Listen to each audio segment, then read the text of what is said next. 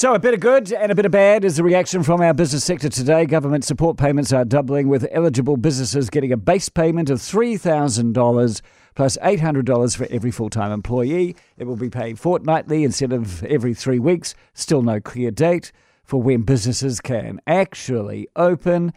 Greg Harford is from Retail New Zealand. Hello, Greg. Hello, Andrew. Does this fill you full of optimism, or is it too late? Look, I think there is some good news in there for the retail sector in the medium term, and that at least when we move into the new COVID protection framework arrangements, retail will be allowed to open. It's good news that there is additional government support coming for businesses that are most in need, but it's still a really blunt instrument, and what we really need is to get businesses open as soon as possible, and that can be done safely, and we really need to see a firm date when that will happen. I was about to ask you the question, are you a vaccination rate percentage guy, or are you a concrete date guy? Well, I think you can do both. I think the government can set a target and say, by, say, the 1st of December, we expect 90% of the population to be vaccinated, and that's when we'll be opening. I think you need to have both approaches, but setting that date will create a sense of urgency for people who are sitting there and thinking, not so sure if I need to rush into this. The reality is we do. Businesses are under pressure, families are under pressure.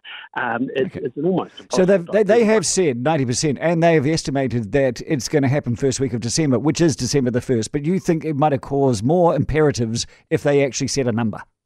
Absolutely. They need to set a date. And the worry is that we could be still in this position coming up to Christmas, really, which for retail would be absolutely diabolical. Don't even say that out loud.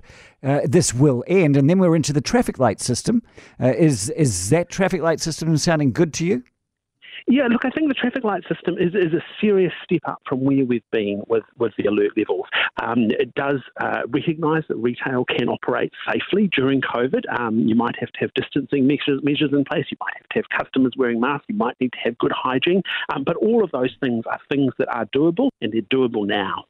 And then, of course, the businesses who have already suffered all the way through all these lockdowns will end up being policemen trying to figure out who's vaccinated and who's unvaccinated by looking at the imaginary vaccine passport or certificate that doesn't exist right now.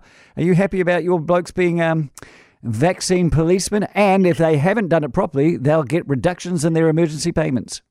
Yeah, so there's real challenges in that whole COVID vaccination certificate space. General retail actually won't be required to have a vaccination passport for customers to enter their stores, but that will be the case for some hospitality businesses and services businesses like hairdressers and so forth. So there's a little bit of good news from there, but the reality is if businesses are policing these requirements, it creates a point of tension with customers, and we've just seen customers over the last few months become increasingly angry, increasingly difficult to manage, and they're taking their frustrations out on retailers. So we need to try and avoid that. And finally, I've seen a number of businesses who are spending vast amounts of money getting opinions to look into the legalities of vaccine mandates being imposed by businesses. And they wanted to see some surety around the government deciding what those legalities are. They don't exist at this moment. Is this frustrating business?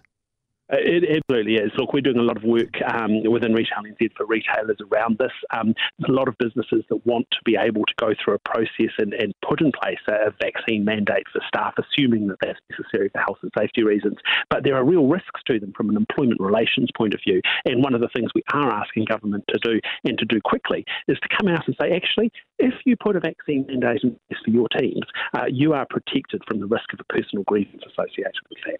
That sounds pretty simple to do, but you didn't get it today. And I thank you so much, Greg Harford from Retail New Zealand.